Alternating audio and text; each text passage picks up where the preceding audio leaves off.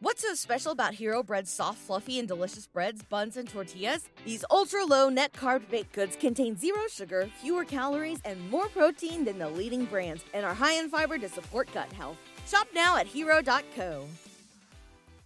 Episode number 26 of the Marine Layer podcast with TJ Mathewson and Lyle Goldstein. On today's pod, we're joined by Dave Softy Mahler of Sports Radio KJR in Seattle. He is hilarious. He had both Lyle and I laughing our asses off during this interview. It's only 30 minutes, but it might be the most entertaining 30 minutes of your week. So you should stick around and listen to that. We'll have our 3 Mariners storylines of the week. We'll take a look down on the farm and see which Mariners farmhand has stood out over the past 7 days as well. We'll pick out our 3 favorite storylines around Major League Baseball and our MLB wraparound. We have a Russell Wilson umpire of the week yet again. And we'll close out the show with Speak Your Mind. Let's get it rolling.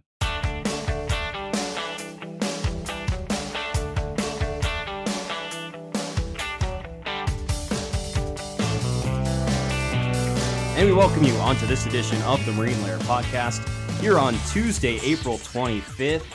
I hope you're watching on YouTube because, Lyle Goldstein, we have made some upgrades. It looks phenomenal. And shout out to our friend Victor Wren, who's awesome at this stuff. He took some time to make a background for us on YouTube, to make some upgrades for us. I mean, you're looking at it right now if you're watching. Looks awesome. And this is something we've wanted to do for a while. Not that our background before was terrible. It was just, there was really nothing there. We thought, well, maybe we can make a few changes to just make everybody else's viewing of this podcast that much better. And Victor, I can't say it enough, is phenomenal with this stuff. And he did a great job for us. And hey, if you're listening on Spotify, on Apple, on Amazon, talking to you, Dad, and whatever else you might be listening to this podcast on, please take 30 seconds, go check out the YouTube. If you haven't subscribed yet, please go hit subscribe. Just take a look at the background. I mean, we like all of the 3 of us have put some hard work into making that presentable and to make the YouTube look more professional. And Victor does a great job. He's worked in the NBA. He's worked in college football. He does really great work all around. If you need some graphic work design, you can always contact him. You can go to his website, victorwren.com. He's a really good friend of ours. We highly recommend him. He's about as reliable as they get. Yeah, and let's plug his social channels too. His Instagram is _Victor Wren, last name Ren, and his Twitter handle is at Mr. Victor Wren. So go check out his work. Like TJ said, you need graphic design work. That's who you should go to because he's awesome at it. Couldn't recommend anyone more. One more thing we want to get to before we get to our 3 Mariner storylines of the week. Lyle, you, as a member of the media, spent Friday and Saturday at T-Mobile Park. How was it? Oh, it was great.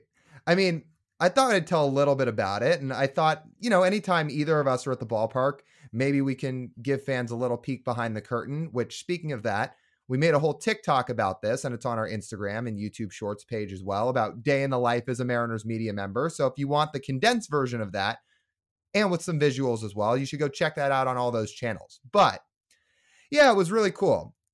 I won't lie to people. It is very, very nerve-wracking your first time in there. Like, we're in the trust tree here. I can say that. Yeah, it's nerve-wracking because you feel out of place. You've never been there before. This is the big leagues. Like, it's not college sports. It's not spring training. Like, this is Major League Baseball. And there's a bunch of people in there that have been there for years and years and years. And you're just some random dude in there for the first time. So you're trying to just fit in. I tried to be a fly on the wall for the most part throughout the weekend, but I've got a couple cool stories. If you want to hear them, if anybody's interested in hearing them, I can share a little insight. Yeah. Give us one story. Give us the best one. Okay. So I'll do 2 quick ones and then one a little bit longer. First off, Eugenio Suarez, he is as advertised from the 5 seconds of interaction I had with him, because I'm just standing there during the clubhouse hours. He walks right by me. I've never met him. He's never met me. He grabs my shoulder. I look over. It's him. And he's got this big smile on his face. He's like, "How we doing?" And I was like, "I'm pretty good. What about you?" And he's like, "Oh, I'm great." And he kept walking by, which is totally understandable. But I was like, I mean, that was kind of cool. Again, I didn't have any in-depth conversations with any players this first weekend, at least I should say current players. That's a teaser for a story here in a minute. But yeah, just to see that was pretty cool. It's like, yeah, Gino is as advertised. Number 2, we talked about Carson Vitale, the Mariners field coordinator, last week, how he said, oh, we think this might be him that followed us on TikTok. It was. So Brad Adam, who is certainly a friend of ours, he's a very good friend of this podcast. Him and I spent some time catching up, talking in person this weekend. And I was telling Brad this story about, somebody named Carson Vitale followed us on TikTok. So he called Carson over. He's like, we got to get to the bottom of some information here. And he kind of handed him off to me. And I go, just a random question here.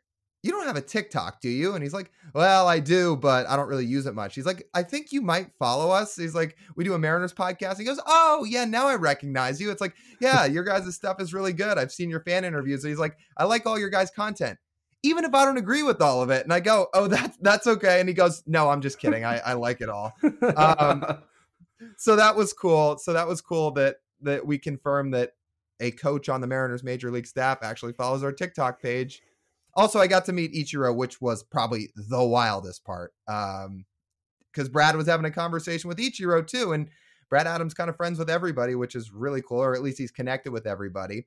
He was kind of asking Ichiro about, yeah, so are you going to do anything during All-Star Week when it's in Seattle this week? And Ichiro was a little bit cagey about it. He was like, I don't know. He's like, Brad's like, they probably want you to do stuff though, right? And Ichiro's like, yeah, we'll see.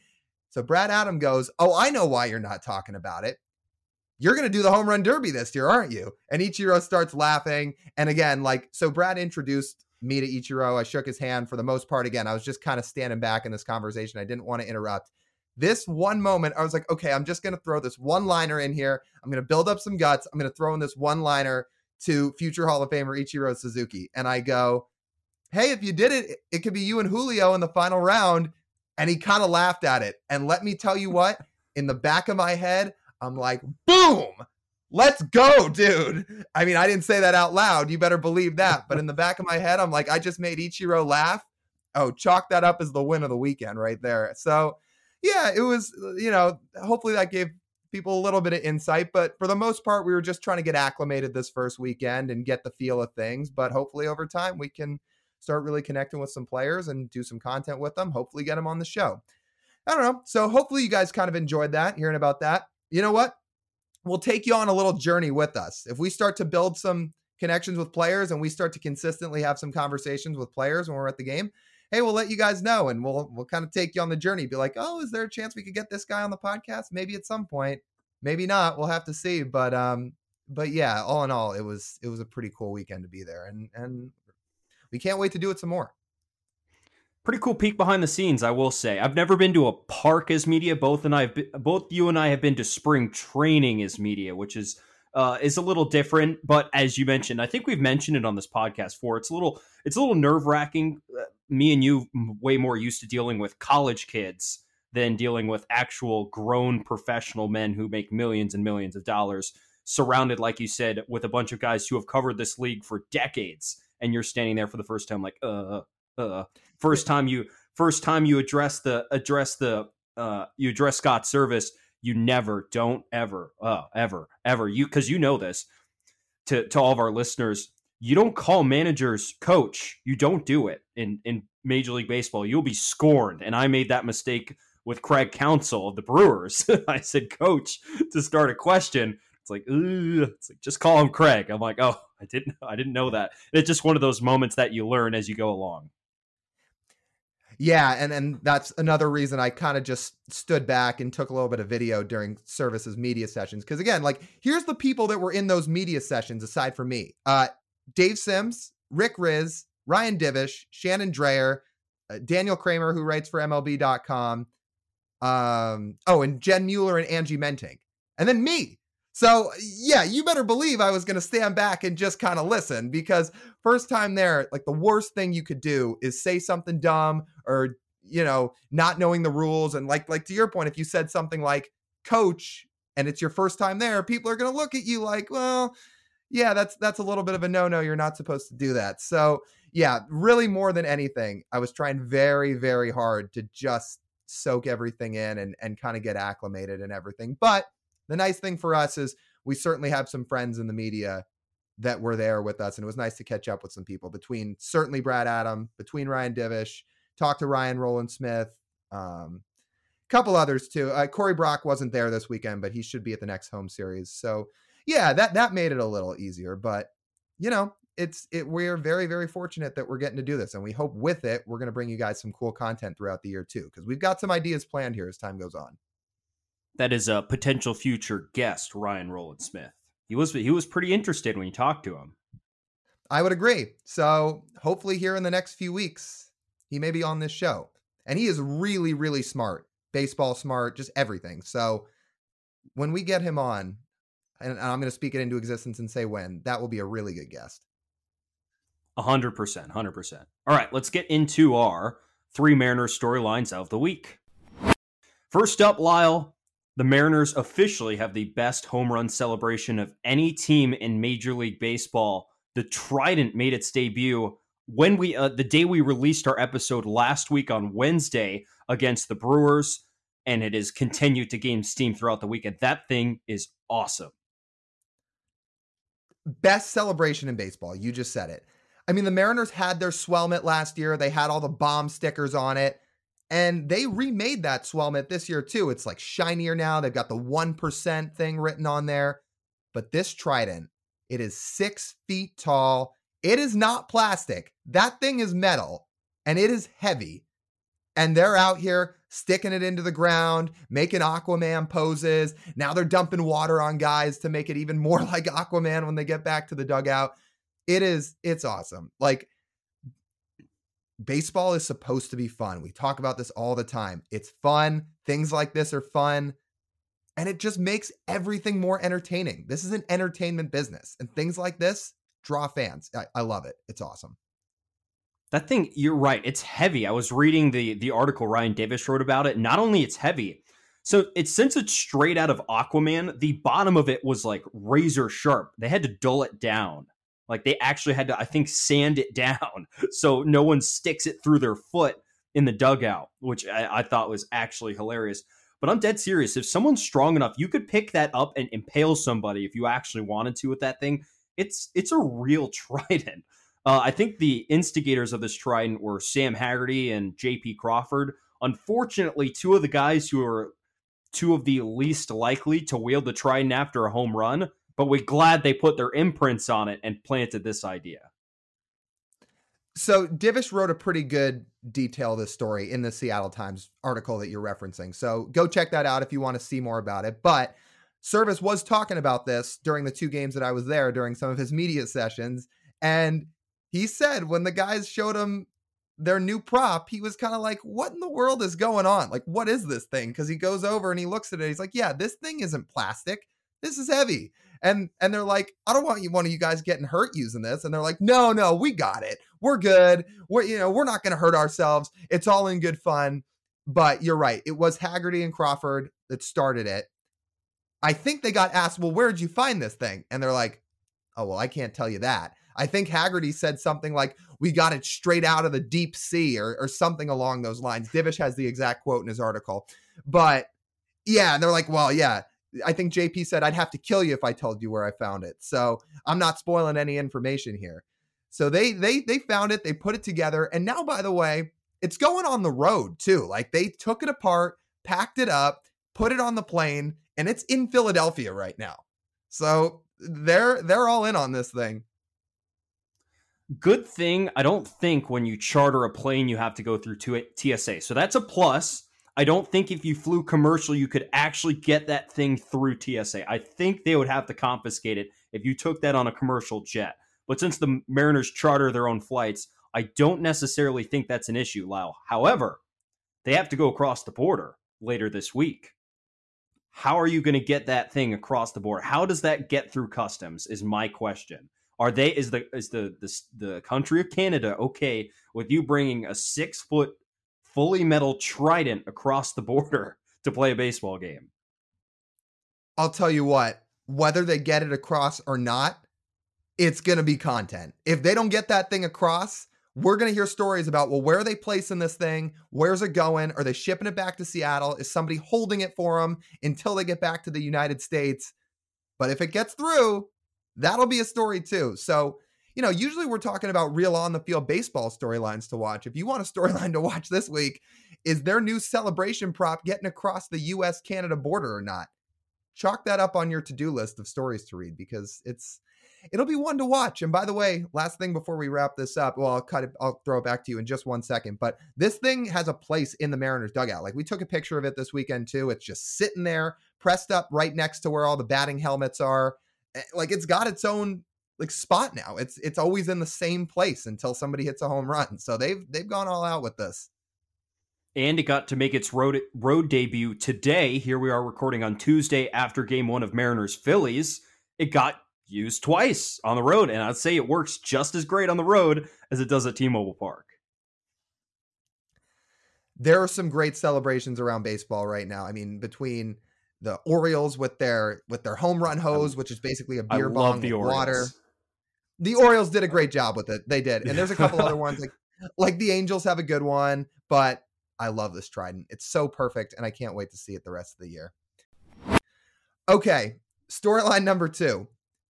On the field now, maybe not as fun of a tone here as the Trident, but Chris Flexen, TJ, he has really struggled since taking over for Robbie Ray. Robbie's still on the IL. He's working his way to get back. Flexen's gotten knocked around pretty hard in his last couple outings. It's funny, though. Maybe the peripherals say he's not as bad as he's actually been. You did some real digging on this, didn't you? There's some stats here. So we look at Chris Flexen. If you take a look at his Baseball Savant page, he's been pretty terrible across the board. He's not striking guys out very much. He's getting hit decently hard. He's hit the XBA against, which translates pretty well to quality of contact, has not been good against Chris Flexen in terms of limiting base runners. He's gotten hit around to a 361 BABIP this year. That is in the unlucky-ish territory, not like a 400 BABIP, but it's, sustainable is from 350 to 250. So it's a slight bit unlucky there. But here's some things I found that are objective facts about what Chris Flexen has done this year. Currently has a 21% home run to fly ball rate, which means more than 1 out of every 5 fly balls he allows leaves the ballpark. That is twice the league average of 10%. That's going to go down. So that means he's allowing more runs more often on just any sort of fly ball he allows, because he's allowing a higher home run to fly ball rate. Well, you might think, well, if that number's that high, he's probably getting knocked around a little bit. He's allowing massive exit velos. His exit velos are right in line with his career average. He's got an 89.7 average exit velocity against him this year, which you wouldn't think, but that's actually it. Like, that is, his career average is right around 89. So he's like within the margin of error when it comes to allowing hard contact. What are some other numbers here? He's that fly ball rate I mentioned, home run to fly ball rate. He also happens to have the lowest fly ball rate of his career. So you think, so how are all these home runs leaving the park? He has the lowest fly ball rate of his career too. Do you also know that he has the lowest barrel rate of his career? Barrels are the perfect combination of exit velocity and launch angle that a hitter strives to achieve for maximum damage on a swing. Lowest of his career. It's 5%. It's nearly half of what it was last year. He also is getting strikes at the highest rate of his career. The stat called strikes plus whiff percentage, which means either a swing and a miss or a called strike. Highest of his career, over 30%. Sorry, not 30%, 26.7%. I'm just looking with those numbers, Lyle. Those are all good numbers, and yet the results say something completely different. So look, TJ threw a lot of information out there, and what he's basically trying to say, like, if I'm just going to break this down in a little bit more of a, I guess, English terms to put it lightly for maybe people that don't look at all the advanced metrics like we do. Chris Flexen should get a lot better than he has been so far. Now, he's not going to stay in the rotation when Robbie Ray comes back. But for everybody out there who's yelling, well, he stinks, his ERA is nearly 9, his whip's nearly 2, he's getting shelled every time out. Well, that's not really how big league clubs look at this stuff. They don't look at a guy's ERA and just say, yep, through a few starts, it's high. Eye test says he hasn't been good. See ya. That's why teams look at all this stuff. And they have way more data than we do to how good or how not so good their guys have been. So what TJ's reading out to you is how, to some extent, they're evaluating Chris Flexen and all their guys. So he's probably not getting yanked out of the rotation before Ray comes back, at least not yet, because the numbers say, yeah, he should get better than this. It hasn't been great so far. He has really struggled. But going forward, there is reason to believe he can get better. I summarized it in without the numbers in the next bullet point here on my notes, just to quantify those stats. In summary, he's getting hit just as hard as he did last year. He is getting more guys to chase out of the strike zone. He is throwing more strikes. He has the lowest barrel rate of his career. He has, again, near average exit velocity as he has in his whole career, and his home run to fly ball rate is going to go down. All those things suggest he's not as bad as his stats say. Like, as much as you want to trash him and look at his ERA, and his last 3 starts have stunk. They've been pretty bad. But the peripherals, if you're looking on a rate base of pitches and how he's attacking the strike zone, he could get better. He could. Here's the other side of this too. For people on the side of, yeah, I don't care about all those numbers, take him out of the rotation. Like their mind is set. They're done with Flexen. They want to see somebody else. Well, who's that going to be? If your solution is Bryce Miller, Emerson Hancock, Brian Wu, or Prelander Baroa, one of the AA guys, those guys probably aren't ready yet. Like, I don't think the Mariners are itching right now to yank one of those guys up to the big leagues. Miller would probably be the closest one, but you know what? A couple of his first starts have been a little up and down. I think they want to get him a handful more starts, at least down in AA, before they even consider that. And the rest of the guys are significantly behind Miller. So if you were really going to replace Flexen with somebody, it's probably Tommy Malone. Maybe it's Darren McCacken. I don't know if those guys are really better than Flexen or not. Flexen, over the last couple of years, has much more of a track record. And I think we're going to see his pitches get a little better, too. His fastball has been just atrocious. It couldn't get any worse. His fastball is already, I think, a +6 run value, which is bad. Plus is bad. And his cutter has been awful as well. We're anticipating his stuff might get a little bit better as it goes along, and he makes some adjustments throughout the season. So, in summary, I don't personally think they should yank him out of the rotation. I'm not totally sold that Bryce Miller is a better starting option in the rotation right now than Chris Flexen. I don't think Tommy Malone is. I don't think Darren McCacken is. I don't think really anyone else is, because I think Chris Flexen will get a little bit better as it goes along. I'll throw it to you for one more comment on this before we move on. The hope is you have Robbie Ray back by, let's say, June 1st, the way he's trending. I mean, they said if all goes well in the next couple of days, he's going to go back to Arizona and start rehabbing. Well, if he can get back by June 1st, that's another 5 to 6 starts Flexen needs to make. Again, it's only like 5 games. So you just have to go, say, 2-3 or 3-2 in the next 5 games that Flexen starts. If you can do that, that's perfectly good enough to tread water and hold your ground until Robbie Ray does get back.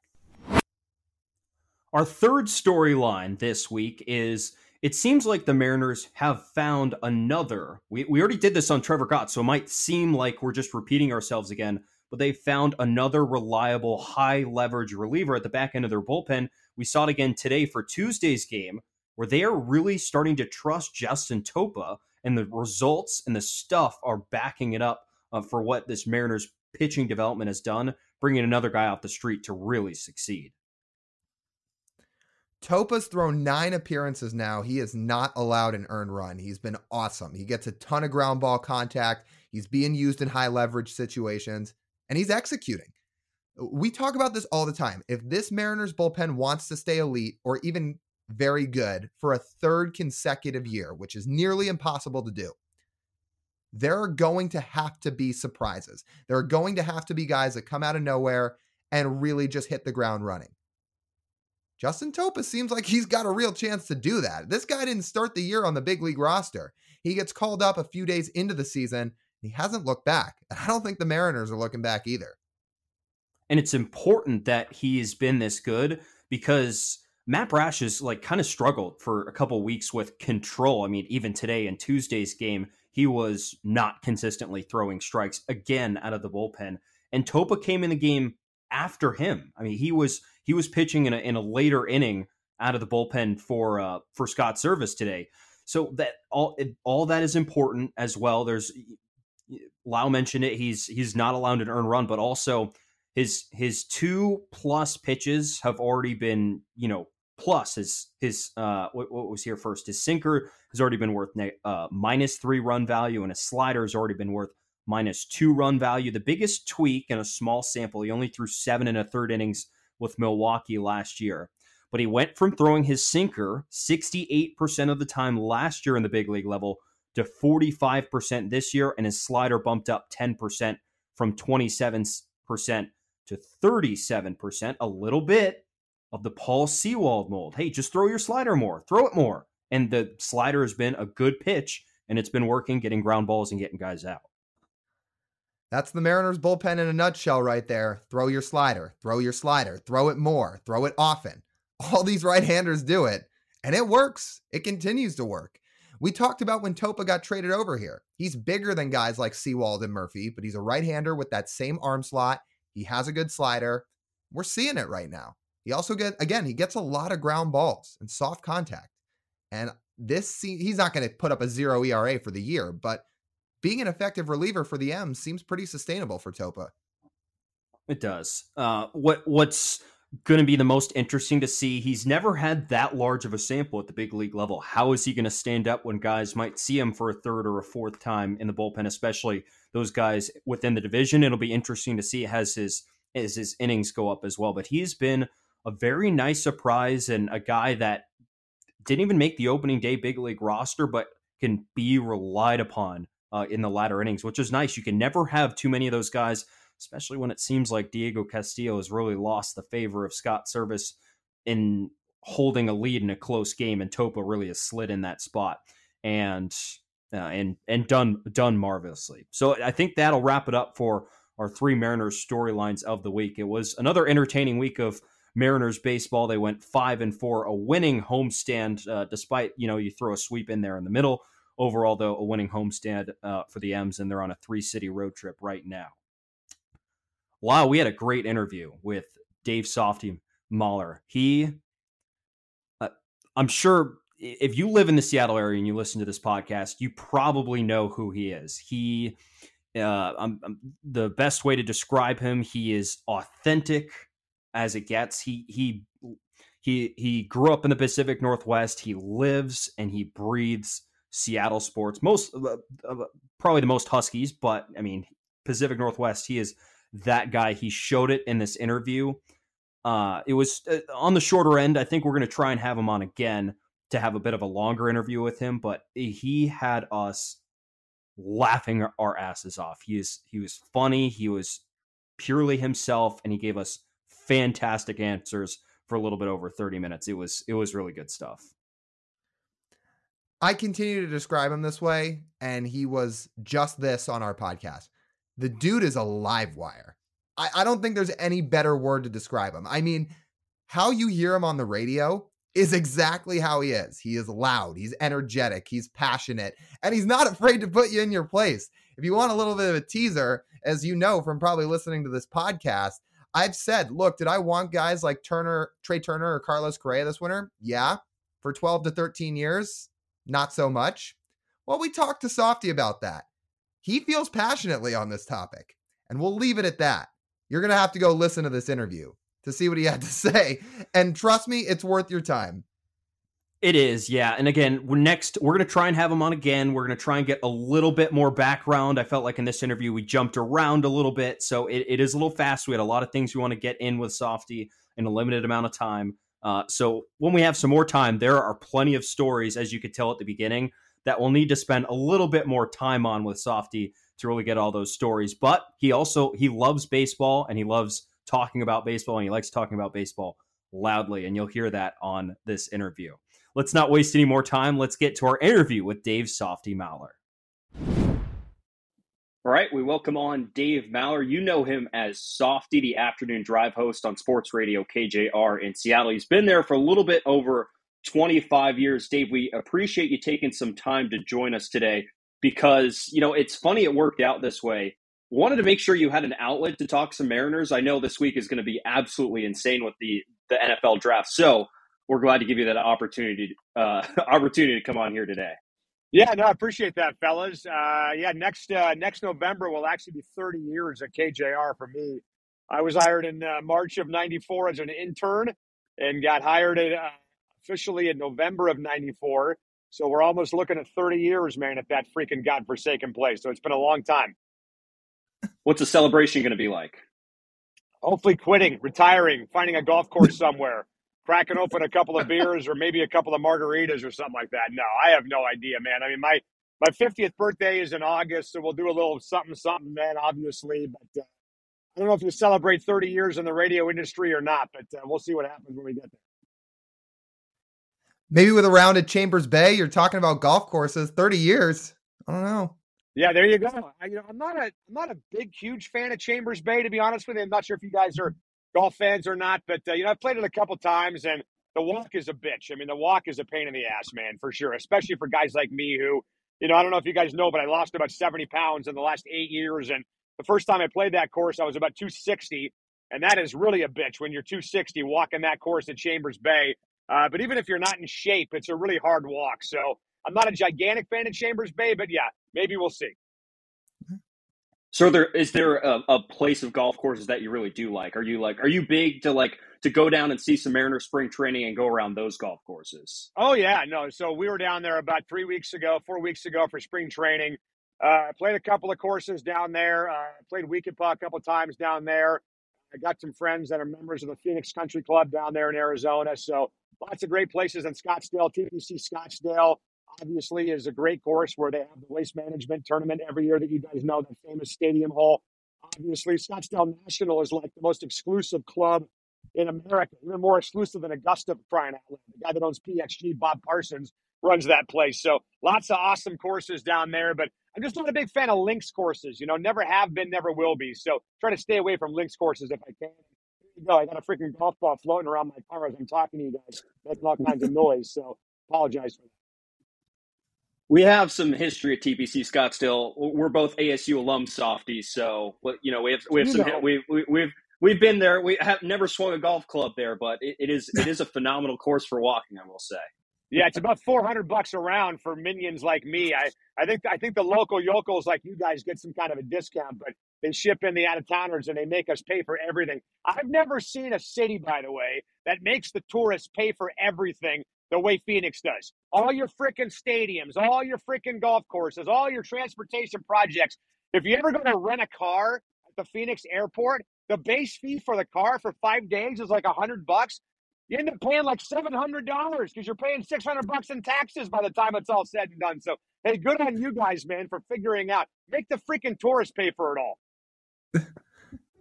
We usually just kind of figured out, just bite the bullet and pay for some Ubers, because renting a car, like you said, I don't know. Yeah, no, I'm with you, man. It gets pricey, especially down there. But yeah, big fan of Arizona golf and love going down there. Was kind of bummed out that you guys know the great restaurant Don and Charlie's closed down a couple years ago in Scottsdale. That was an awesome, awesome baseball hangout, man. And I'm really bummed that those guys shut down big time.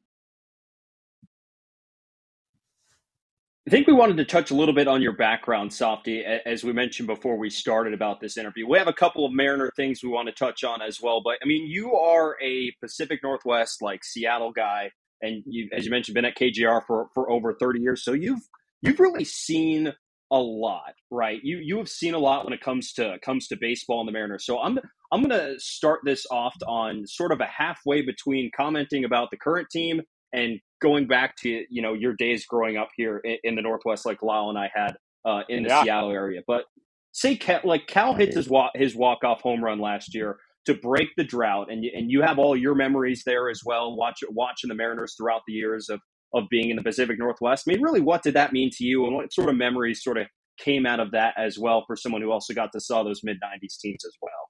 Well, my memory of that game is I was on the damn air doing a halftime show for the UCLA game when Cal Raleigh hit the home run. and we're doing the show from a bar called Dino's, which is right across the street from the Seahawks facility at the VMAC, and I'm on the air, literally, guys, at that exact moment, talking to Cam Cleland, the former Husky tight end who played about 8 or 9 years in the NFL.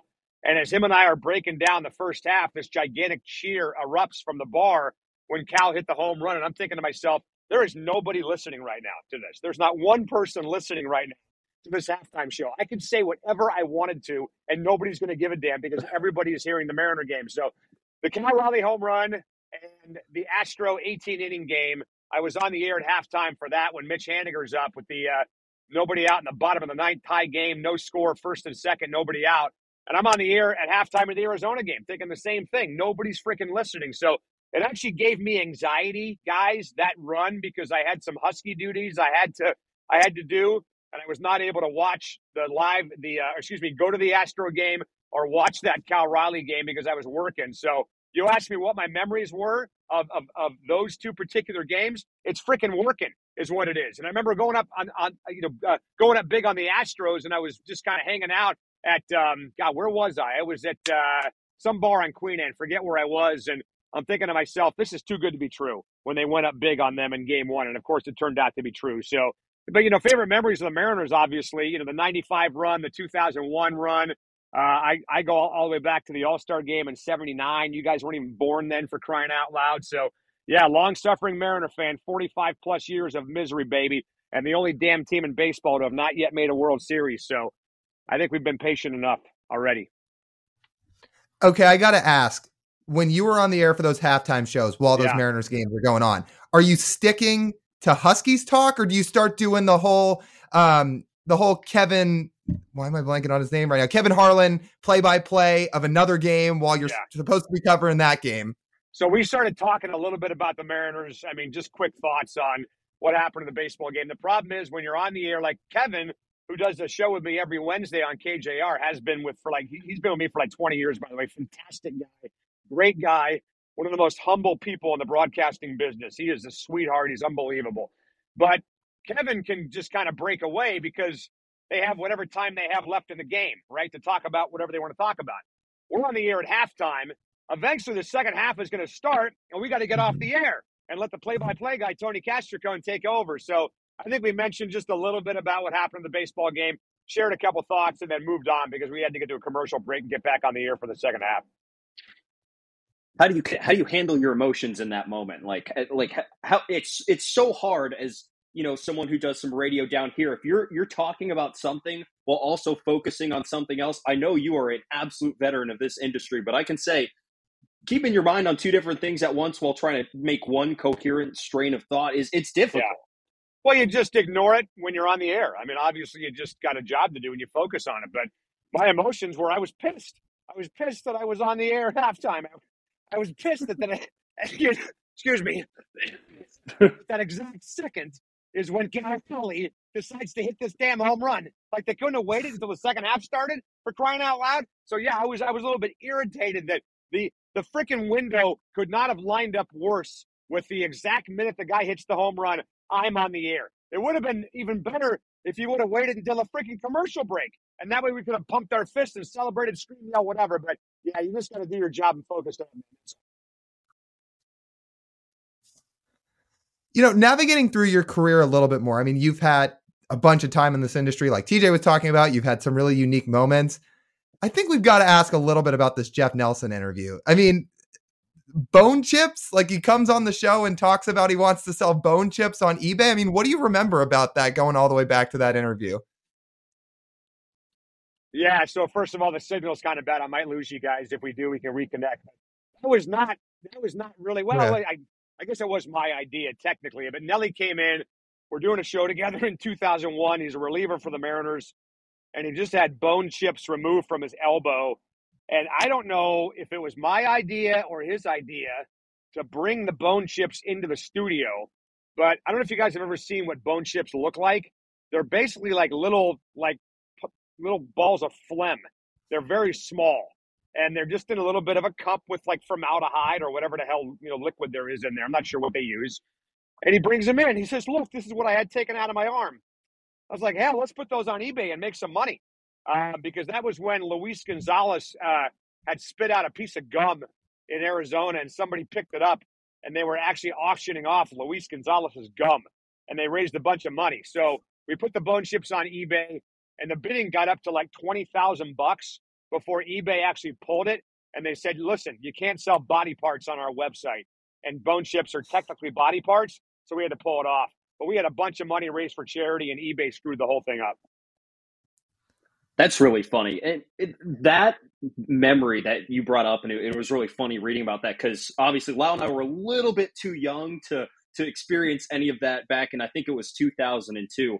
But it really made me think of the question, Softy, if you're going to like look at some of the funniest moments you've had on the air surrounding sports with things like that, what else really stacks up in that moment like that? Yeah, there's a ton of them. I remember one year we had a bet where the loser had to get their ears pierced on the air, and I got my ears pierced on the radio show. There's been all kinds of food-related bets where we've had. For one guy offered me a bet that I could not eat an entire sheet cake on the air, like a gigantic cake on the air, and I got about halfway through and started throwing up on the radio show. Puckett and I had bets on the Apple Cup before. And one of the bets that we had, have you guys ever heard the Cars for Kids commercial, by the way? Yes. Only 100,000 times. Yeah, it's completely freaking annoying. It's the worst commercial in the history of radio, obviously. 1877, blah, blah, blah, right? Yak. So sorry about that. So we had a bet, Puckett and I did, on the Apple Cup one year, where the loser of the Apple Cup had to lock themselves in a studio, and based on how many points they lost the game by, that's how many times they had to hear that commercial over and over and over again. And so the Cougars lost. I think it was one year where Wazoo got beaten by like 25 or whatever. So he locked himself in a studio and had to listen to Cars for Kids 25 consecutive times in a studio. So all kinds of weird, stupid, sophomoric stuff like that. That's kind of what we're all about here, you know? You mentioned all of those, and I think you might have left out the best one that you had I think this is when you just started as a host with Mike Gastineau, where you had to bike to Pullman, which I thought was fantastic. Again, something that happened the year before I was born. So I didn't know about something like this, and you managed to bike to Pullman in a week, which I'd say is honestly pretty impressive. Yeah, so the bet was the 97 Apple Cup, and the Cougars were good, and the Huskies were good, and Cougar fans are talking all kinds of mess, blah, blah, blah, running their mouth. And so Mike Gastineau says, you know what? You ought to ride a bike to Pullman if you lose the game. I was like, what do you mean I ought to ride the bike? How about you ride a bike to Pullman for crying out loud? What are you suggesting I ride that for? I was like 240 pounds. I was going to pass out. I would die riding a bike to Pullman. So anyway, we lost the game, and I agreed to do it. And my first thought was that I was going to put a exercise bike on a flatbed truck and just bolt it to the truck and ride the exercise bike all the way to Pullman. Would have taken like 5 hours. You would have been done, right? But I thought to myself, you know what? If I do that, people are going to murder me. They're going to kill me if I do that. So we rode the bike. It took us 5 days. We stopped at a bunch of different places along the way. North Bend, Roslyn, Othello. We got to Colfax, which is right outside Pullman, as you guys know.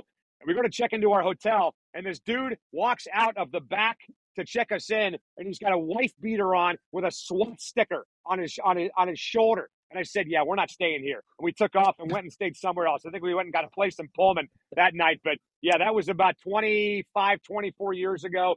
That's one of those things where you can say you did it, and I'll never do it again. Like I rode a bike to Pullman. It's off the list. I'll never do it again. I flew in a Blue Angel. I threw up all over the cockpit. I'll never do it again. Ever, ever, ever. Oh man. I mean, I can't even imagine doing this, just like doing this podcast. I'll never do it again after this. Ever, ever, ever. Yeah, exactly. I'm kidding. Man, like I can't even imagine biking like 5 miles to do from Seattle to Pullman. That is wild. Yeah, well, dude, my nuts are the size of olives after that trip. I can't have kids after that trip. That trip ruined me forever. No, I'm kidding. It was fun to do it one time, but again, the worst part about it was that we did it in the middle of freaking August, man. It was 105 degrees.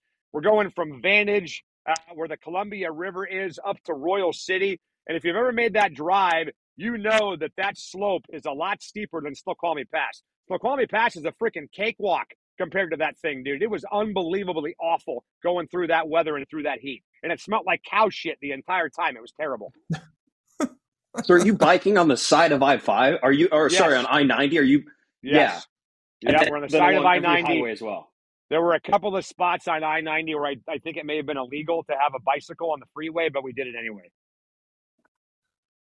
That's amazing. I mean, of all the stories that you've had and you've gotten to experience in your time on radio, I think reading that one was my favorite because you just don't see anything like that. Like, most of the stuff we've done, by the way, I can't tell you about. I'll be honest with you. Most of the stories I've got, we can't share. Most of the stories I got, I can't share with you, but they'll be in the book when I'm done. When is the book? Oh, there we go. Hopefully not soon after I retire. Got to pay those golf club bills, baby. Yeah. So have you started a draft yet? So we have our mock draft on Wednesday. Me and Hugh Millen have been doing a mock draft for 25 years, and we're doing it again this Wednesday. And then we're going to be at the VMAC, the Seahawks facility, on both Thursday and Friday for all the draft coverage from the Seahawks. But yeah, we have a lot of coverage today and tomorrow. I'm actually driving in right now to the Kraken Arena, to Climate Pledge Arena. We're doing our show here from the game today, hanging around for Game 4. And then tomorrow we're going to be at the Emerald Queen with a lot more draft coverage. So, yeah, this is a big week for us, man. No question. If we wanted to get into a little bit of Mariners talk here, because I know you're on a little bit of a time crunch. You've got, I know you're on your way to do your show. But, you know, there's some storylines here to talk about through the first few weeks. And the last podcast TJ and I did, it was shortly after they swept the Rockies, and there were some more positive storylines to talk about. This week was a little bit more bumpy, especially in that, the Sunday loss to the Cardinals and kind of the midweek games in general with the sweep against the Brewers. But just to look at some storylines here as we sit here toward the end of April, the big one to circle, I think, is what are they going to do about this designated hitter spot going forward? Well, they got to sign somebody. They got to get somebody. I mean, you can talk all you want. And by the way, I just got here to the arena. There it is right there. Climate Pledge Arena. Oh, there we go. Home of your Seattle Kraken. We've been talking about this all offseason long. This is no surprise to anybody that their DH spot stinks. I mean, between Tommy La Stella, Cooper Hummel, who's already been demoted, by the way, to AAA Tacoma. They sent him down when they brought Haggerty up, either yesterday or on Saturday. There's just nothing there. There's nothing there that intimidates pitchers. And here we are talking about Taylor Trammell and Sam Haggerty being the freaking messiahs for this DH spot. I'm like, are you kidding me? I mean, these guys aren't. Look, I mean, obviously they have a beating heart, and they're better than nothing, for crying out loud, but there's no aircraft carrier there. There's nothing there that is of significance at the DH spot. They should have signed somebody over the offseason. The fact that they didn't do it is now you're finding out why, because their DH spot is a freaking disaster. So is their second base spot, and honestly, so is their shortstop spot. I mean, to me, Colton Wong, J.P. Crawford, and then whatever mess they have at DH, they're all just guys. All of them are just guys. You want to win a World Series title, you had to get better than you were last year, not just bring back the status quo. And I felt like that's what they did over the offseason. Okay, so I'm glad you brought up JP, because Lyle and I thought about asking this question, but we thought if the conversation got here, then we'd ask it, because this is the question that was asked all offseason. So it sounds like you were a guy this offseason that you were pointing at one of those big four shortstops and said, that's the guy right there. Right. Well, of course. I mean, who wouldn't want Correa, Trey Turner, or Xander Bogaerts on their baseball team? I think it's ridiculous to not want one of those guys on your team. And some people, like my partner, Dick Fain, get concerned about the contracts and the length and all that. And I'm sitting here saying, wait a minute, we're sitting here complaining and freaking out about what this guy's salary is going to look like in 6 or 7 years from now. Are you freaking kidding me? What are we doing? Really? I mean, guys, you have a window to win a World Series with this pitching staff right now. This might be the best pitching staff you've ever had in franchise history. If there's ever a time to go out and get a guy like that, it's right now. And don't be worrying about what's going to happen in 7 or 8 years down the road. To me, that's just nonsense. I cannot believe that people are actually sitting around saying no to guys like that because they're concerned about what their payroll situation is going to look like in 2032. That's just insane to me. I just don't get it, man. I don't get it. Yeah, I think you're more on TJ's side with this one. I'm not saying I didn't want Trey Turner. I didn't want Carlos Correa. I guess I was a little bit concerned about the 13 years because I guess my thought is if you want to stay competitive throughout a prolonged period of time, something this team has not had success doing in the history of their franchise, that a lot of contracts might start to build up long term. But TJ's very much on the side of it. It shouldn't matter. Just go ahead and sign them. Well, first of all, you're talking about an NFL team, not a baseball team. All your concerns about contracts and staying competitive long term and not getting locked in. That's what NFL teams say, not baseball teams. There's no freaking cap in baseball. You can do whatever the hell you want. And oh, by the way, the $25, $30 million that you would have paid one of those guys, go back and look at where that kind of money would have ranked in salary 15, 20 years ago. It would have been number 1 or number 2 in baseball, right behind Alex Rodriguez. Now it's like number 10. In 5 years from now, it'll be number 20. And then in 20 years from now, it'll be number 30. That money is going to be worth less and less and less as the years go by. So I just think worrying about something like that for 8 or 9 years down the road is just foolish. There's just no need to even consider that when the only thing you should be doing is making your baseball team better right freaking now. And if you're not making moves because you're nervous about what a salary is going to look like in 8 or 9 years from now or 10 years from now, that's just cockamamie. That's nonsense to me. I hate that. So, Softy, I have to ask you about this since we didn't get to this in the first part of this interview. So you are very animated. It's part of your show. It's who you are. When did you realize, hey, when talking about sports, this is how we're attacking it. This is how we're going to be this passionate. This is going to be my voice. Because you can hear it just answering that question about all the shortstops. I mean, that is the most passionate response we've gotten from any guest that we've had on this podcast. Well, it just makes my blood boil to think about that. To think that we're actually sitting around and we're saying, nah, we don't want one of the best players in baseball because in 2030 it might mess up our payroll. I mean, that is just it just drives me nuts, guys. Okay, I just cannot stand it. Look, you have done a great job in the farm system, a great job in the minor leagues. This team deserves that kind of financial commitment. Okay, there's other teams that have not deserved that financial commitment. This is one of them. But as far as, speaking my mind, I don't know, man. My dad's from New York. It's been in my family for a long time. My dad was a smart ass. I'm a smart ass. My mom's a smart ass. My cousins are all smart asses. So I guess it's just kind of the environment that you're brought up in, right? We've got a bunch of New York roots too, so I guess so. I mean, all our parents are from New York. With your too. Stupid ass opinion, then on shortstops and payroll. if you have a New York background, then grow some freaking balls for crying out loud. Right? What's the matter with you? You got New York in your blood? Then freaking show it to me, Lyle. My God. We're going to have 2030. If we sign this guy, we may have a payroll problem when Lyle's 55 years old. Who gives a shit? Win games.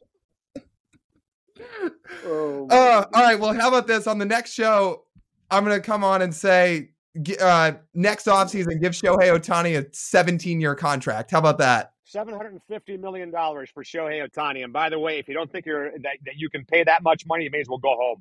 Because that's what it's going to cost. At least $500 million, if not more. $600 million for Shohei Ohtani. I just get concerned that the Mariners won't be able to be a part of that kind of a bidding war. But yeah, for sure. Anytime, guys.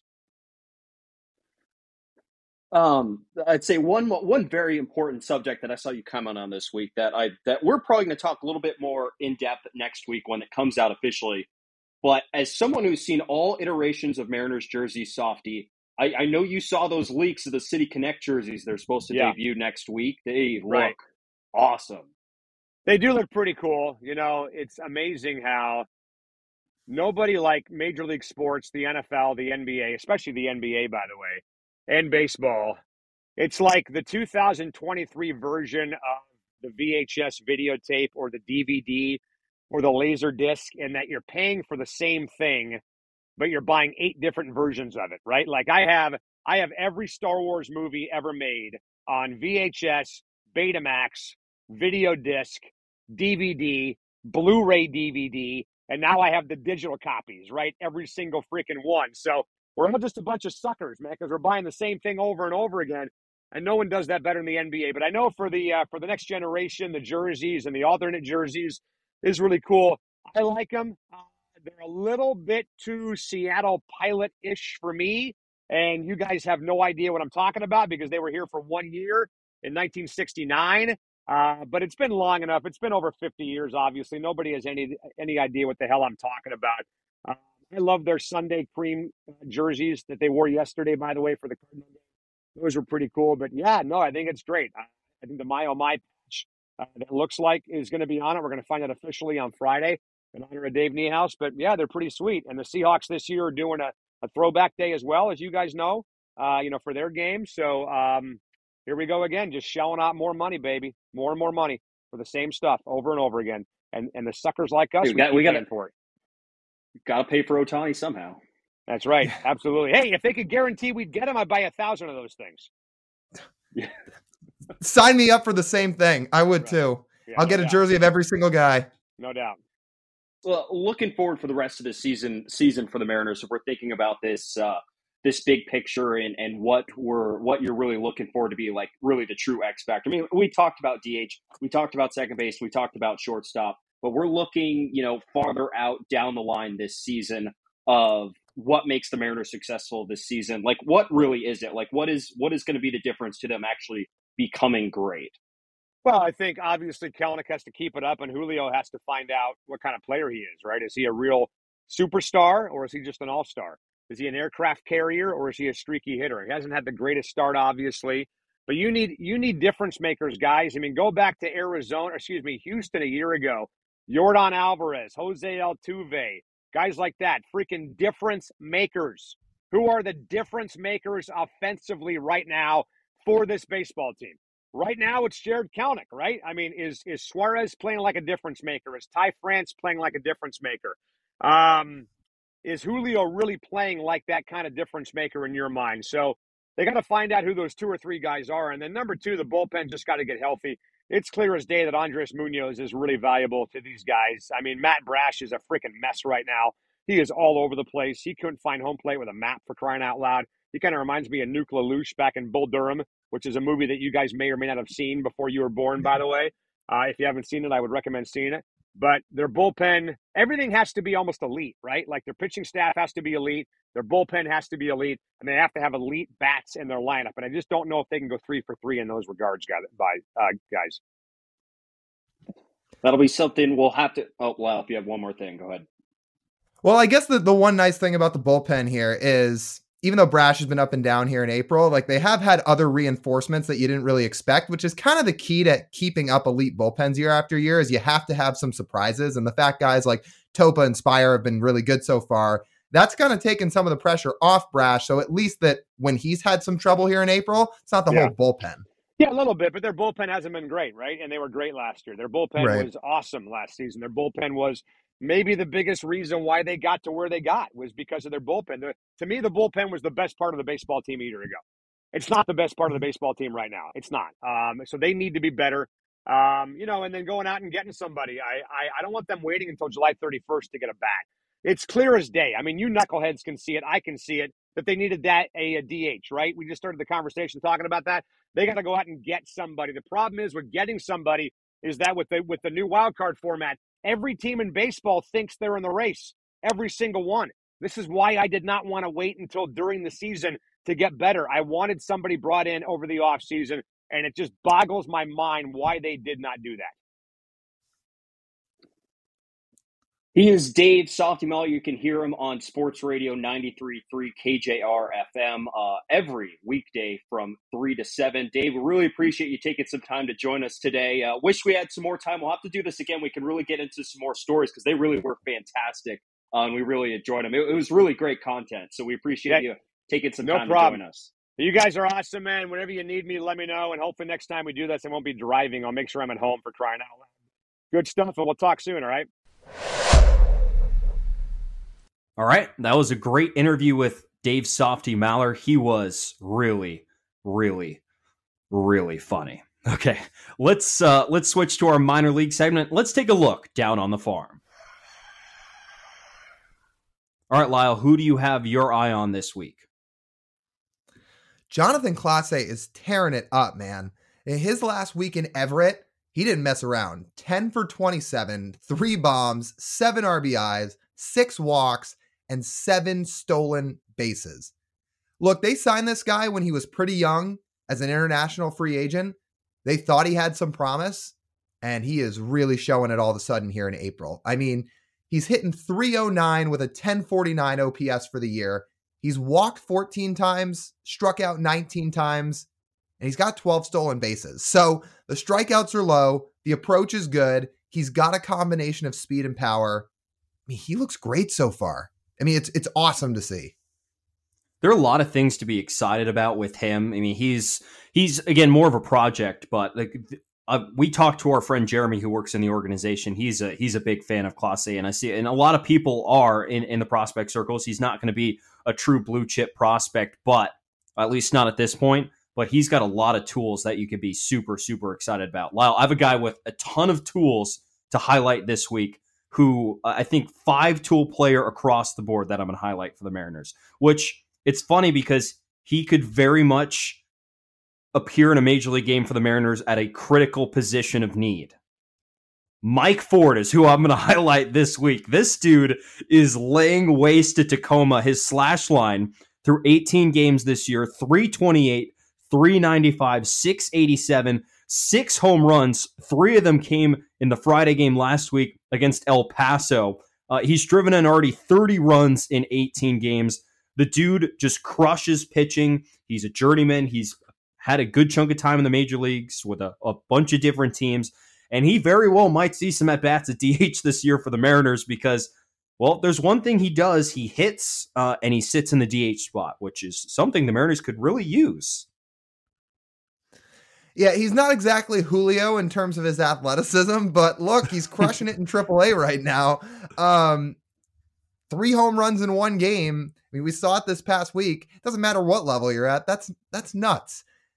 Now, separating what you do in the PCL, which is a total bandbox and hitter-friendly league, in AAA compared to the majors, that's where the separation begins and where it's a really big jump, and you have to decide, okay, can he sustain this? But the good news is, in a pinch, yeah, they're going to call him up because he's got big league experience. He's had big league success. He's got power.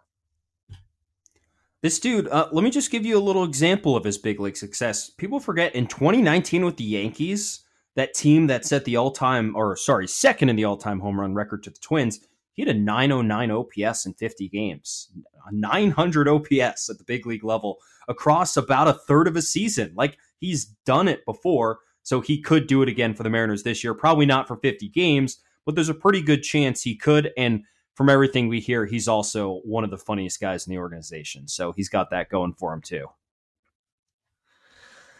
Keep crushing it, Mike Ford, because again, this team may need you at some point. And if you can provide any pop out of that DH spot, you know Scott Service and the entire Mariners crew is going to take it. Okay, let's transition here, get to our MLB wraparound.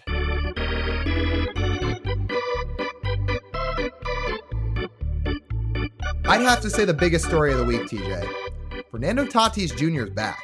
Missed all of 2022 between getting in a couple of motorcycle accidents that caused some wrist injuries and then getting suspended for PEDs. Didn't play in 2022. Well, now here he's back after the first few weeks in 2023. And you know the Padres and baseball as a whole is loving it. I'm really excited to see him back. This dude is so much fun to watch. The only thing you hope is that he can stop getting out of his own way. I mean, even his teammates at the end of last year were like kind of just throwing their hands up. It's like, well, this stuff is like on Fernando. If he wants to come back here and support us and help us get back to the National League Championship Series like they did last year, like, we need him. It's on him to be a little bit more responsible with himself. And you'd think with the fact he still has, I think 11 seasons, is it 11 seasons or 12 seasons left? But he has about $280 million left on his contract. That was at the beginning, 14 years, $340 million that he signed back in the 2021 season. He finished third in NL MVP that year. This dude has tools that not many other guys in baseball have.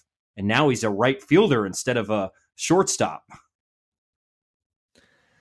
WRC plus of 151, 151, and 157, respectively, from 2019 to 2021.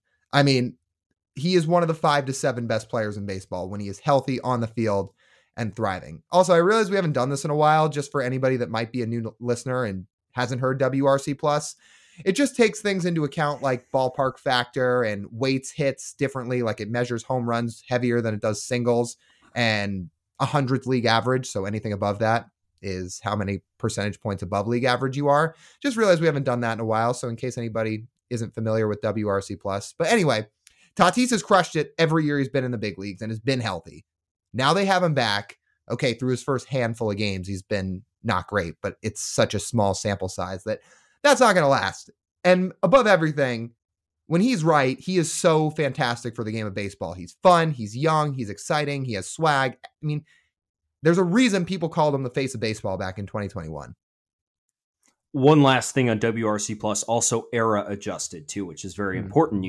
You can compare someone today and compare someone back in 1920 as well on an equal playing field. I'm curious to see how this right field experiment can work out. He's got the tools, he's got the arm to be a pretty decent right fielder. He's a little big for a right fielder per se, but he's fast. He's got the arm. It's just if he can learn the tricks in the trade of right field. Now the fact that the Padres have a pretty good infield down there, and none of those guys are really going anywhere down on that infield. So he's going to have to make it work out there if the Padres are really going to believe in him again.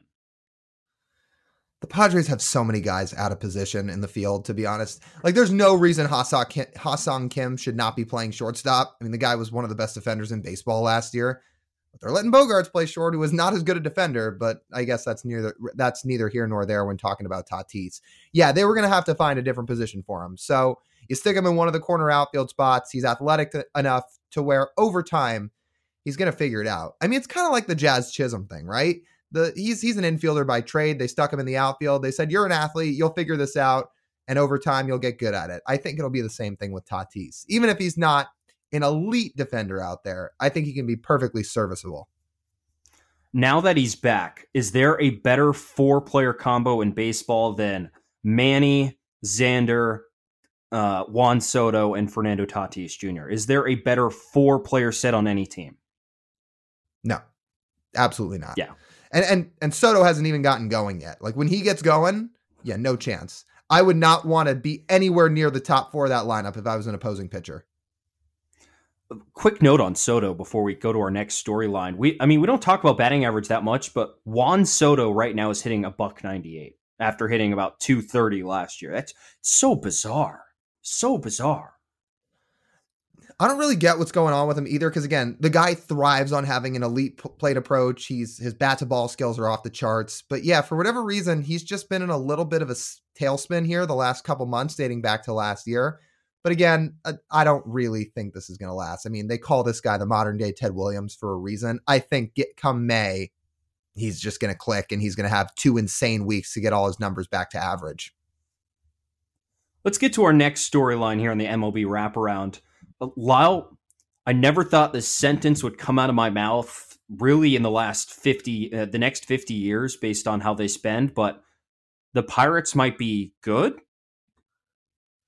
This is crazy. I mean, I know we're still only in April, but everything they're doing feels sustainable. So here, check out a couple of these numbers. Their run differential before their game started on Tuesday. Before their game started Tuesday, their run differential was plus 25. That was tied for the 3rd best mark in the NL. They are 8th in the league in team OPS. They're 2nd in stolen bases. They're 7th in team walks. And then they're top 10 in team ERA. From both sides of the ball, they're doing everything. This is not a fluke right now. We don't know if it's going to last, but every single one of those numbers says what they're doing is very real. And they're doing it without O'Neal Cruz, too, which is one of the toolsiest guys in baseball who we talked about here on the wraparound a couple weeks ago when he broke his leg. Really disappointed that he's out, but the Pirates really haven't missed a beat. And listen to some of these names that are really carrying them through. Lyle, I'll give you $1 if you can guess who leads the Pirates in WAR right now. Well, this isn't fair because we both did our prep on this, and I think we both know. Now, had I not looked this up this week in preparation for this show, no, I would not have guessed Connor Joe, who was like a small trade from the Rockies and has nearly a 200 WRC plus. Yeah, no, not in a million years would you guess that.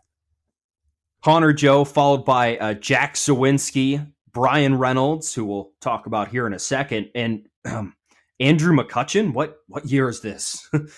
What year is this? Andrew McCutchen has gotten off to a really hot start this year. I think he hit a home run today. I'm not totally certain. The Pirates did lose to the Dodgers today, but I mean, Andrew McCutchen, as of before yesterday's show, 275, 381, 507 here through the early parts of the season.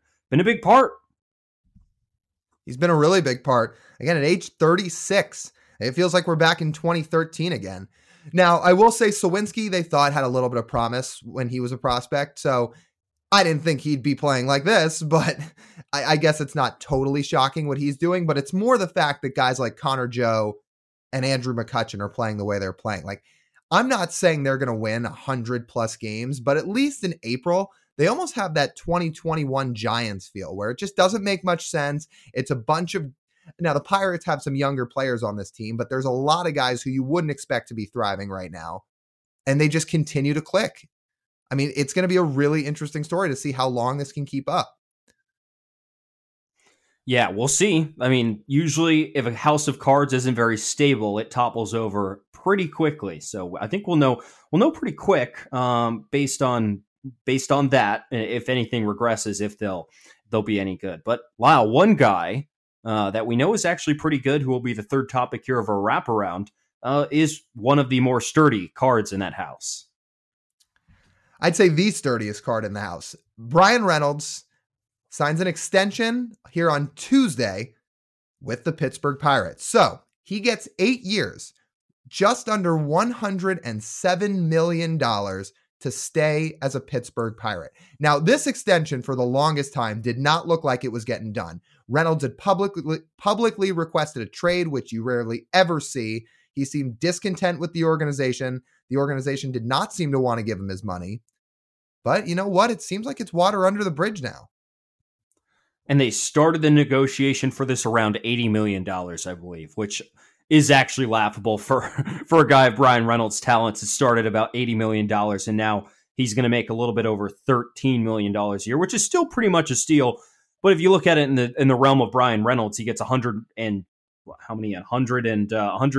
million essentially fully guaranteed for the next 8 seasons, which will set him and his children up forever. So, you know, it's just a question of, well, I was going to chase that $200 million. But, you know, I think Brian Reynolds was okay with settling. He enjoys probably living in Pittsburgh. He enjoys being a part of the Pirates organization, even if they're, you know, pretty cheap and aren't willing to spend a whole bunch of money. They do sign, I believe, now their first $100 million contract in franchise history. First one. And you know what? You picked a good guy to do it with. Yeah, for Reynolds, look, he was still 3 years away from free agency. He might not have wanted to wait around. I do think he could have gotten way more than this. But you know what? He got his money up front, and now he's in Pittsburgh for basically the rest of his career. Okay, to your point, yes, first $100 million contract that the Pirates have given out. Because of that, there are now 3 teams in baseball that have never given out a $100 million contract. That would be the Chicago White Sox, the Kansas City Royals, and of course the Oakland A's. Now, TJ, we didn't talk about this off the air, but I'll throw you a trivia question on here. The highest paid contract ever by the White Sox was Andrew Benintendi this offseason. That was that $75 million contract. We talked about that. Salvador Perez's contract is the biggest one the Royals have ever given out. That was just above $80 million. What is the largest contract in Oakland A's history? Can I get a decade? We were born, but not that old. Was it Jason Giambi? No, and I don't think Giambi ever got a contract there. I don't think because, again, I think, you know, he came up with the A's. Then when he hit free agency, he left for the Yankees. I'll give it to you. Biggest contract the A's have ever signed, Eric Chavez on a 6-year, $66 million contract. Okay, that sounds right. Yeah, that sounds right. John Fisher's worth billions of dollars. What are you doing, dude? I mean, this is why they're going to Vegas, but throwing the $66 million from Eric Chavez on 00. Yeah, if he can make his money back. Exactly. maybe that'll get more fans at the ballpark. Maybe they can promote a promotional night to put like $1 million of John Fisher's money on 00 rightatO.co and see if people show up to watch it in person. Since it's in Vegas, they absolutely, I don't know how the AAA setup is, but do they put like a roulette wheel in there? Do they put slots in the stadium? Because you see it in the airport, you see it in gas stations, you see it in I think grocery stores and other places as well outside of casinos. So would you put something like that in a ballpark? I mean, that's a free way for John Fisher to make some money. Not that he's going to spend it on anything, but he sure can line his pockets a little bit more. Oh, I bet you they do something like that once they get to Vegas. Again, it's just too opportune not to, if you ask me. But the A's have not given out a $100 million contract. The Pirates finally do. Credit to them. Their future looks bright, and now they have the centerpiece of it locked up for the foreseeable future in Brian Reynolds. All right, TJ, maybe our favorite segment of the show, a Russell Wilson Umpire of the Week. This one actually hits close to home this week because it is Mariners related, isn't it? Congratulations to Gabe Morales, who was behind the plate in a 5-4 Mariners victory on Saturday. Yes, the Mariners won, but man, oh man, watching this game on TV, you could tell this was a really, really, really solid candidate of Gabe Morales. This man had an 81% correct strike rate. 2 out of 10 called strikes were inherently not correct. And the only at bat I need to highlight in this entire game, you know what I'm about to talk about, that Teoscar Hernandez at bat right before he hit a 2-run home run to center field. He goes up 3-0 in the count and then just gets absolutely jobbed on 2 straight pitches in a row that weren't remotely close to the strike zone. And they were the number 1 and number 3 most impactful missed calls of the game that umpire scorecards dishes out. It just incredible efficiency on that from Gabe Morales, and congratulations to him for bestowing this prestigious honor. So just to give people a picture here, league average on called strike accuracy, 88%. Morales was at 81%. That's really bad. 7% below league average on called strikes. And if you need more information than that, Morales had the lowest overall accuracy in the league entering that game. Again, this Twitter account, Umpire Scorecards, keeps track of a lot of this stuff. It is a 10 out of 10 follow if you're on Twitter. Lowest in the league. Look, it has to be somebody, right? Somebody by a technicality has to be the worst umpire in baseball. But it's by a decent margin that he has it. Like, his balls and strikes have been terrible. Like, worse than CB Buckner. So, yeah. As a reminder, as always, to win this Russell Wilson Ump of the Week award, you either have to not see over the middle, not let plays develop, or just be insufferable. I think it's pretty clear he wasn't seeing over the middle this week because 2 out of 10 pitches he was getting wrong, or 2 out of 10 strikes he was getting wrong. If you go on the Umpire Scorecards website, they have their own little savant feature where they feature those little dials for how good an umpire is done. He is in the first percentile in accuracy, the first percentile in accuracy above expected. He is in the first percentile of favor, which is meaning favoring one team over the other. How much favor do you give to a team? He is as bad as it gets with that as well. And then with leverage, he's also in the bottom, I think 11% as well. He's been pretty bad across the board. So Gabe Morales, this is your opportunity for us we hold you accountable here, and then you step it up on the field. Last thing here. I'll never get it with umpires. I mean, in sales, right? You have quarterly reports where you check in and see what your numbers are.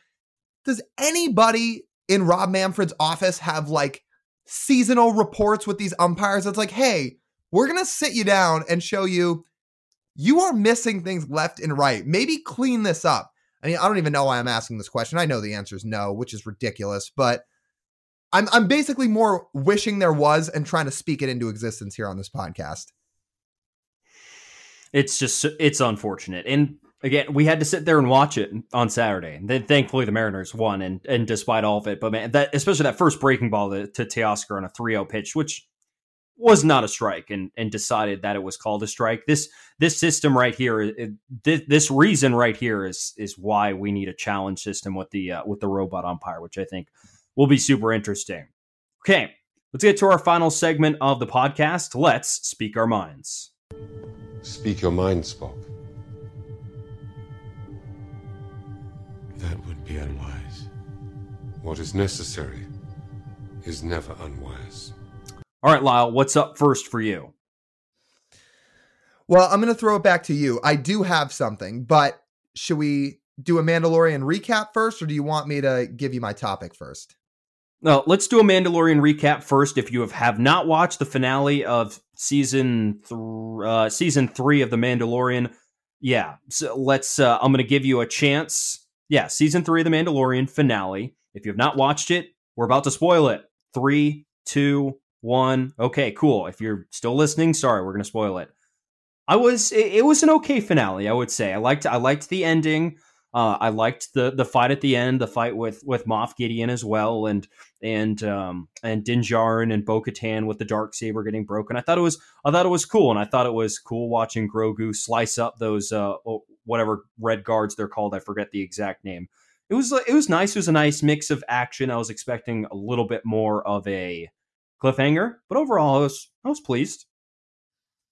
Yeah, I thought it was good. I mean, at some point you knew that there was going to be a scene like that with Grogu, right? Where I know he's a kid and he's just trying to learn the Force and all, but at some point you knew that there was going to be that point in the show where it all clicked for him and he stepped in and saved the day in some dramatic fashion the way he did in that scene. So that was really cool. I think that was a good way to end the season. They couldn't keep dragging Moff Gideon on forever because I think we know the show is going to have more seasons. I mean, it's too good not to, but I think they're going to start to incorporate some new villains here because look, Gideon had his reasons and he was a good villain for the first handful of seasons here, or like 3 seasons, but you couldn't drag him on and on and on for seasons 7, 8, however long it goes. Like they're going to need some refreshing villains here. So I think that was a good way to end it.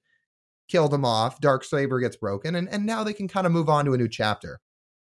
So they recaptured Mandalore, they lit up the Great Forge, which is, all the stories of the armor finally back in the place where she really feels like she needs to be. It would be interesting to see how the next seasons would be now that Mando's essentially not a bounty hunter, but like a freelance Republic Ranger, new Republic Ranger, which I think is super interesting. I was expecting a teaser for Grand Admiral Thrawn in the Ahsoka series at the end, which we did not get. We instead just got Mando with his new little cabin on that planet, which I cannot remember the name of, with him and Grogu, which I thought was super cool. And then the one last note here, we did get a true Mandalorian fight scene of jetpack versus jetpack. We had not gotten that yet. It was awesome. We see a little bit of that in the Clone Wars. We see a little bit of that in Rebels, I think, too, a little bit.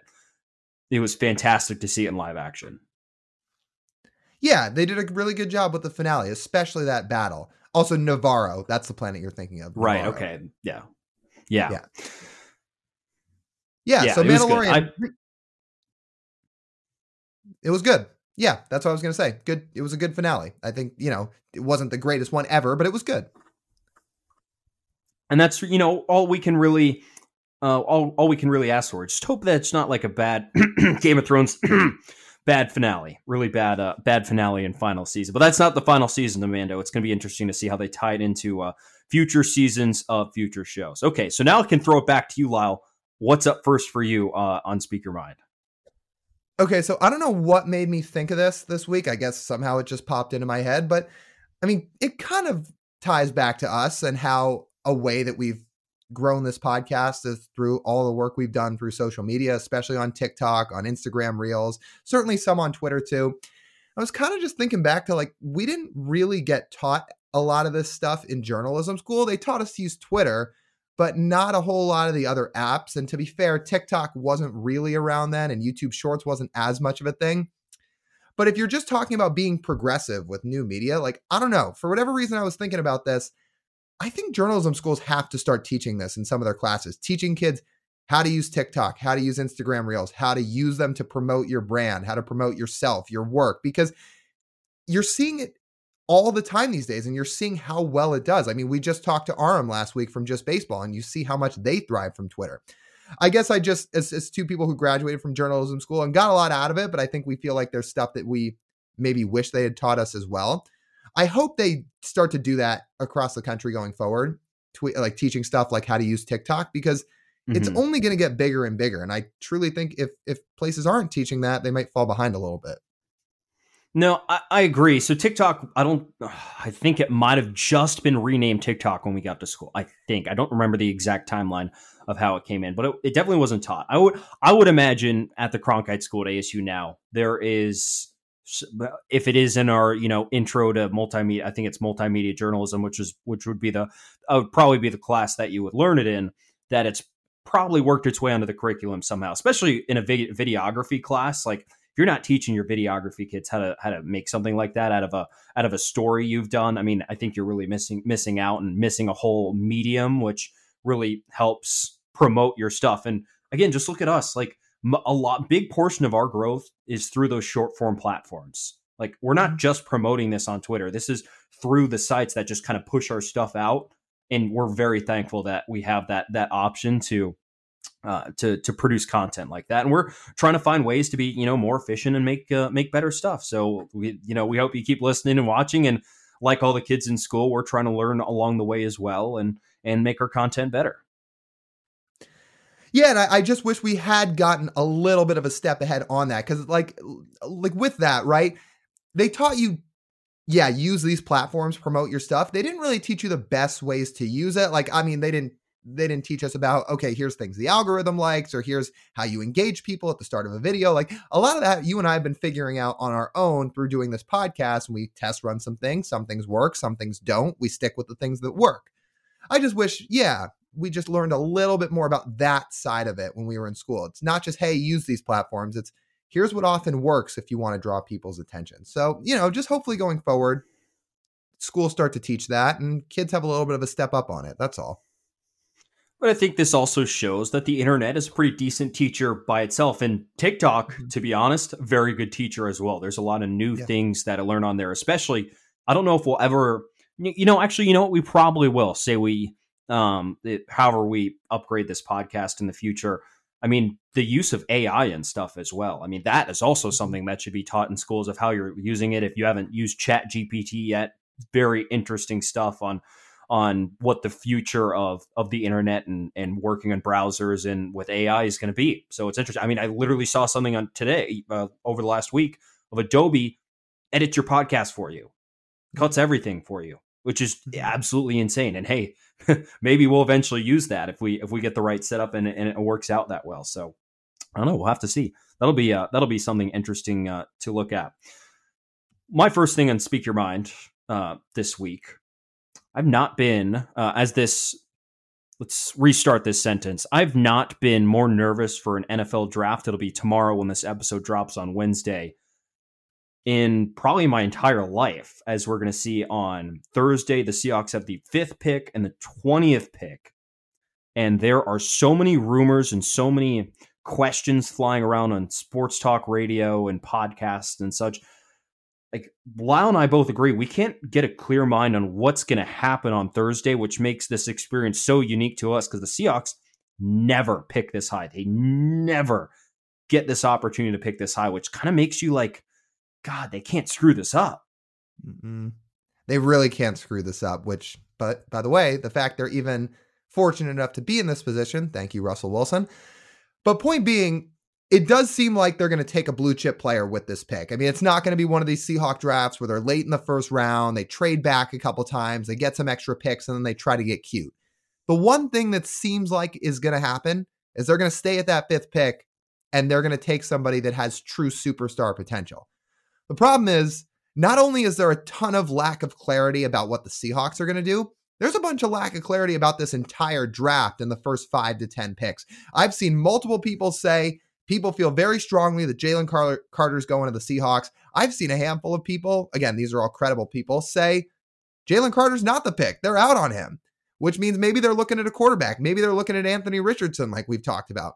I truly have no idea what's going to happen, which is why I'm just sitting here thinking, let's just get to Thursday night already. Let's just see who they pick and get on with it, because I'm tired of sitting and waiting and speculating.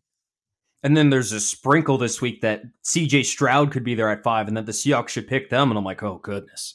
So now, like, the potential that the Seahawks pick 4 separate guys at 5 really screws everything up. And it does not help. There's not a slam dunk number 1 pick in this draft. We don't know who's going 1. I mean, we really have absolutely no clue. We'll probably know from Adam Schefter on Thursday morning who's going 1. But otherwise, I mean, I don't know. So I'm going to ask you, we'll put this on the record here on this podcast. Who do you want the Seahawks to pick on Thursday? I don't know. I've thought about this a lot. I don't know if I have a clear answer on this yet. For where the team's going to be in the next 2 years, I would say Jalen Carter, because I think Geno is good enough to at least hold his ground and repeat what he did last season. I think there's a small chance he could get better too. So for the sake of the next couple of years, Jalen Carter could really, really boost an interior defensive line that struggled last year and put this roster in a place that could potentially contend for an NFC title, because the NFC just keeps getting weaker. The other side of that is they are never going to pick this high again in terms of the next 5 to 7 years. You don't get a chance to take quarterbacks this high if you're the Seahawks very often. And Geno's probably not going to last another 7 years if I had to guess. I love Geno. I love rooting for him. It's an awesome story. I don't know if he lasts another 7 years. So if you have a chance to get Anthony Richardson, whose ceiling is Josh Allen, like, I'm intrigued there too. I think hopefully that provides some clarity. Like, what do they say? Laser pointing at the earth, I will say Carter. I'm with you. Yeah, I'm in the Carter boat. I would also be okay with Anthony Richardson. I'd probably be those two. I'd be okay with. I don't like Tyree Wilson now might go above 5, which okay. So he's not even an option there, because I would have been like probably okay with that. But if none of those 3 guys, and say Will Anderson's off the board too, like they could trade back. Like we don't the board is shaken out where it's like, let's say it's Levis and Stroud left on the board. Right. And let's say they actually hate Jalen Carter and it's Levis and Stroud left on the board. Well, maybe you just don't want to pick, right? Yeah. Yeah. I mean, I'm not super intrigued with either of those guys, especially Levis. The other part of this is there's rumors people think Anthony Richardson could start to slide. I wonder if they take Jalen Carter at 5, and if they start to see Richardson falling down the draft board, it gets to pick 8 or 9. They parlay that 20th pick with another draft pick in the future, trade back up and go get him. I think that's possible too. Like, there's a million different things that could happen. Like, they're in such a unique position. Mm-hmm. It's gonna be thrilling. I don't think I'm gonna have more fun watching an NFL draft than I am on Thursday. It's gonna be just so totally awesome. I'm with you. I can't wait. Let's just get there already. I can't say it enough. Let's get to Thursday. I do have one more speak your mind. Just going to be brief. We touched on this, I think, a couple weeks ago when the NBA playoffs started, but I just want to give Adam Silver a round of applause. The script this week was phenomenal. I got to say, the Dylan Brooks bit was fantastic. It was very entertaining. Dylan Brooks telling LeBron James he doesn't care about LeBron. He's old. I don't respect someone until he gives me 40. To which case the Lakers smack around the Grizzlies in Game 3 and then beat them in overtime in Game 4 and go up 3-1 as a 7 seed, by the way, against the Memphis Grizzlies. And Dylan Brooks got ejected in Game 3, and overall for the series is shooting 19 of 51, 5 of 22 from deep. So congratulations to clown Dylan Brooks. You're leaving out a key piece here. You said he was trash talking LeBron all this time, and he was. But what did he do to the media when they wanted to talk to him afterwards? Oh, right. He decided to be a little bitch and said, I'm out. Like the fakest tough guy on planet Earth. I mean, really. The definition of talking your talk and then not in any semblance walking your walk and just walked away. I'll tell you what, I bet the people in your neck of the woods are pretty happy watching this down in Corvallis, because for those who might not know, Dylan Brooks was an Oregon guy. Oh yeah, 100. Yeah, yes, yes. On our radio show, I don't think it's got brought up. But if it gets slow this week, I'm sure someone will chime in and say, "Man, Dylan Brooks is fucking stupid," without saying that on the radio, because we abide to FCC violations, FCC rules, but we don't, of course, on this podcast, which is really nice. Last thing I want to throw in, shout out to my internet for making it through this podcast, because we're having some issues early, but we've made it through recording. We push through. Hey, it's not always perfect. Like, there's sometimes some hills and valleys when we're trying to record, when we're trying to edit. That's just how podcasting goes, especially when you're not in person. But we make it work. And TJ made it through with his Wi-Fi, and that's what we love to see. All right. That'll just about wrap up this edition of the Marine Layer podcast. You guys know by now, if you want to follow us podcast-wise, you can listen on Apple, Spotify, Google, and Amazon. If you want to watch the full video podcast, you can do so on YouTube, and we cannot stress it enough again. Go check out our YouTube channel. The graphics are awesome. Victor did a phenomenal job with it. We're really excited to have it going forward. We think it makes the viewing that much better for you guys. If you want to follow us on social media, you can do so on Instagram, Twitter, TikTok, and YouTube Shorts at Marine Layer Pod. Another feature of the YouTube channel. We're telling you guys what our socials are here, because if you're listening, you might want to know. If you're watching on YouTube, it's right on there now, so it'll be an easy follow if you're watching this podcast. For TJ Mathewson, this is Lyle Goldstein. As always, we thank you guys for tuning in. We'll talk to you next week.